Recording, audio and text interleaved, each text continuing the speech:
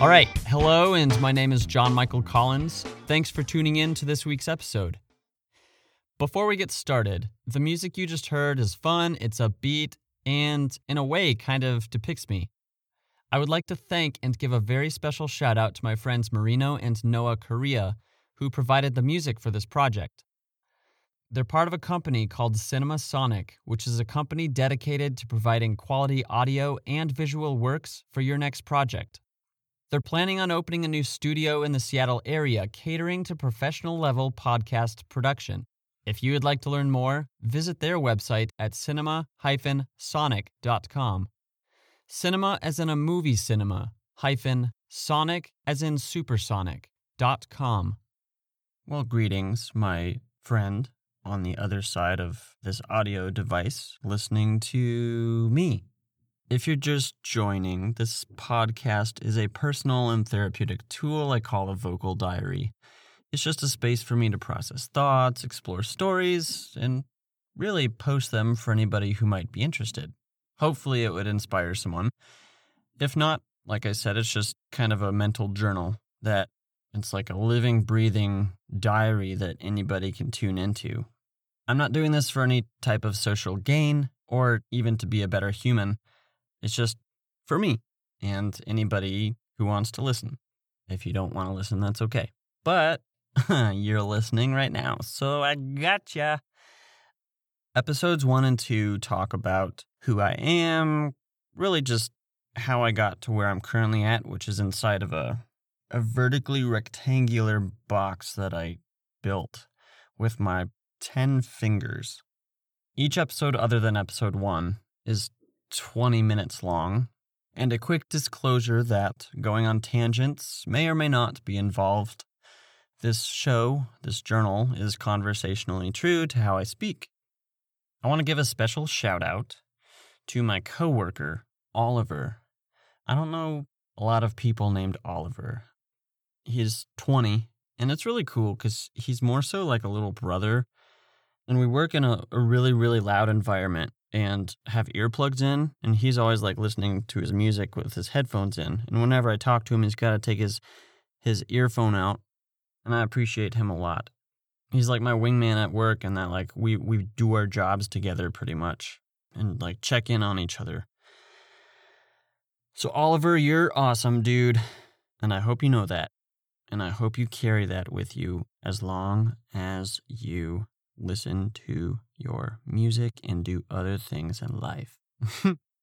Let's get started. Our first topic: to win math books in 6th grade math were the coolest. When I was in elementary school, this is really hard to have a conversation with myself and a microphone. So in 6th grade, not only 6th grade, but 1st through 6th grade, I went to Rivendell School in Fort Collins, Colorado. It was a really cool, interesting school, and I talk about it in some previous episodes. Each class, I don't know how many there were, they had a really cool way in learning math. I don't know if this is like how all schools do it. Right now it's a little different because stuff is online, but I guess kids might still have workbooks. I have no clue because I don't have kids, so I'm not teaching anybody but myself right now. We had these math books that were maybe 50 to 100 pages of just like math problems based off like a certain, geometry or algebra, basic addition, subtraction. But like the very first one was like the easiest level. And then how it would work is you would have an assignment to do like pages 1 through whatever. Once you were done with that, you would turn your math book in the next day, and then it would get graded by the teacher, and then you would get it back. And then you couldn't progress until you got like 100%. And what was also cool is each math book was named after a different animal. So just one that comes to my mind is like tarsier. I don't even know what a tarsier is. Let's check what a tarsier is. Oh, cool. It's actually a real animal. Wow. A tarsier kind of looks like a koala, and it has really big eyes. It's a small leaping primate found only on various islands of Southeast Asia. Cool. But I don't know how many of the, I don't know how many of these math books there were, but I think after you finished all of them, you would get into like, I don't know, just different books, whatever. But they were really cool. They were a lot of fun. In a way, it was like you were competing with your classmates to see who could get farther the fastest. But at the same time, like, I'm okay taking my time on things. Like, yes, I could compete with my fellow person, but as one of my elementary school teachers would always say, and maybe she still says this, is slow and steady wins the race. She also said that if you're bad, then she would hang you by your toes. Yeah, just don't be bad. But as far as like competing with people, some people are better at doing certain things than other people, and I'm better at doing certain things than some people, maybe. That's just how it works. Everyone's got their own pace. So ultimately, like, don't be caught up in trying to be in first place all the time. Because really, when you're in first place, like, what's going through your mind? Like, cool, I'm in front of everybody. That might be the first thing that's going through your mind. But also, like, if you are really good at something, that's a natural born God-given talent. And I commend you for being super good at whatever it is. And if you don't feel like you're good at anything, you are good at something. Everybody's a first place winner at something. There we go. And with that, let's go to our next thing. To when we built with those rod things. So also in elementary school, a lot of us considered them toys, but it was a type of math tool. Okay, we'll pause right here because I didn't talk about 6th grade math. So bear with me and hold the thought of those rod things. So 6th grade math, there was this math teacher. I think every 6th grader had to go through her. She is super, super talented and skilled at math. It would be like a group of 5 to 10 of us, maybe like just 6 people. We would go into her office, and her office was super cool. Like, I think she might have had like incense burning. Maybe not incense, but she had like some cool oils in there going on that just made the room smell really cool. It helped us do math, but it was really fun because like it was exciting to go do math with friends with her because she made math really fun. And I'll never forget learning how big a millimeter is. She had this like little piece of plastic. It was a square. So I think it was a square centimeter. But then when you flip it on its side, so the super thin side, that was a millimeter thick. I guess to add on top of the competition thing, math can be fun if you don't let it swamp you. It's a really good understanding to have for like discounts and stuff when you buy things. Or, I don't know, I use math all the time in my head for whatever, and I'll try to appreciate it more. All the learning that school gave to me with math. So now we'll jump forward again. Those rod things. We had free time where we could kind of do whatever we wanted in elementary school. In a certain grade, we couldn't take naps anymore, which was a bummer. Which schools should, regardless of how old you are, should have nap time. Just to like bestow that upon people. That taking naps is good. I wish I took more naps. But these rod things, they were made of wood, and they were all different colors. Imagine a sugar cube, probably a cubic centimeter. Now that represented 1.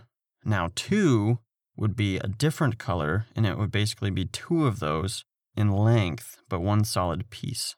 And then 3 was 3 of those, 1 solid piece. They were all different colors, and it was super, super cool. And it would be cool, actually, to like get some of those and play with them. I kind of feel like they might be more fun than Legos, actually, because we would just build with them.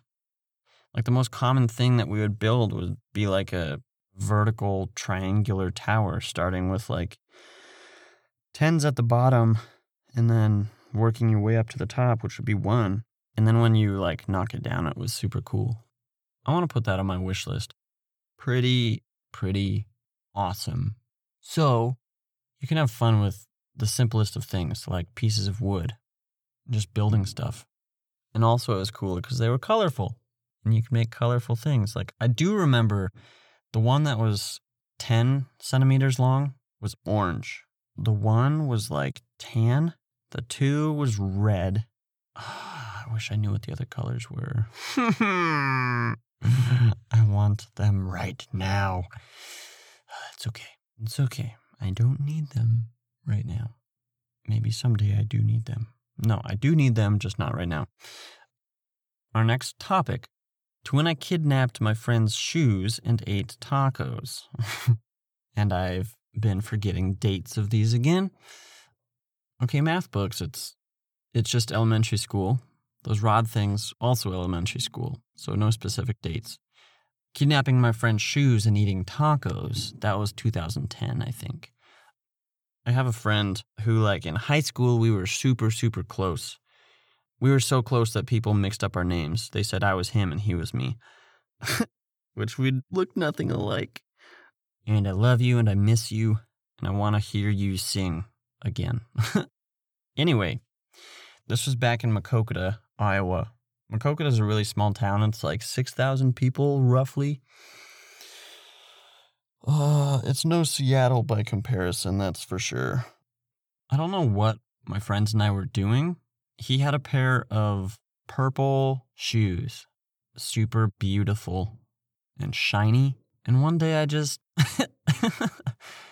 I took his shoes and decided to drive across town with them, go into a restaurant and order soft shell tacos.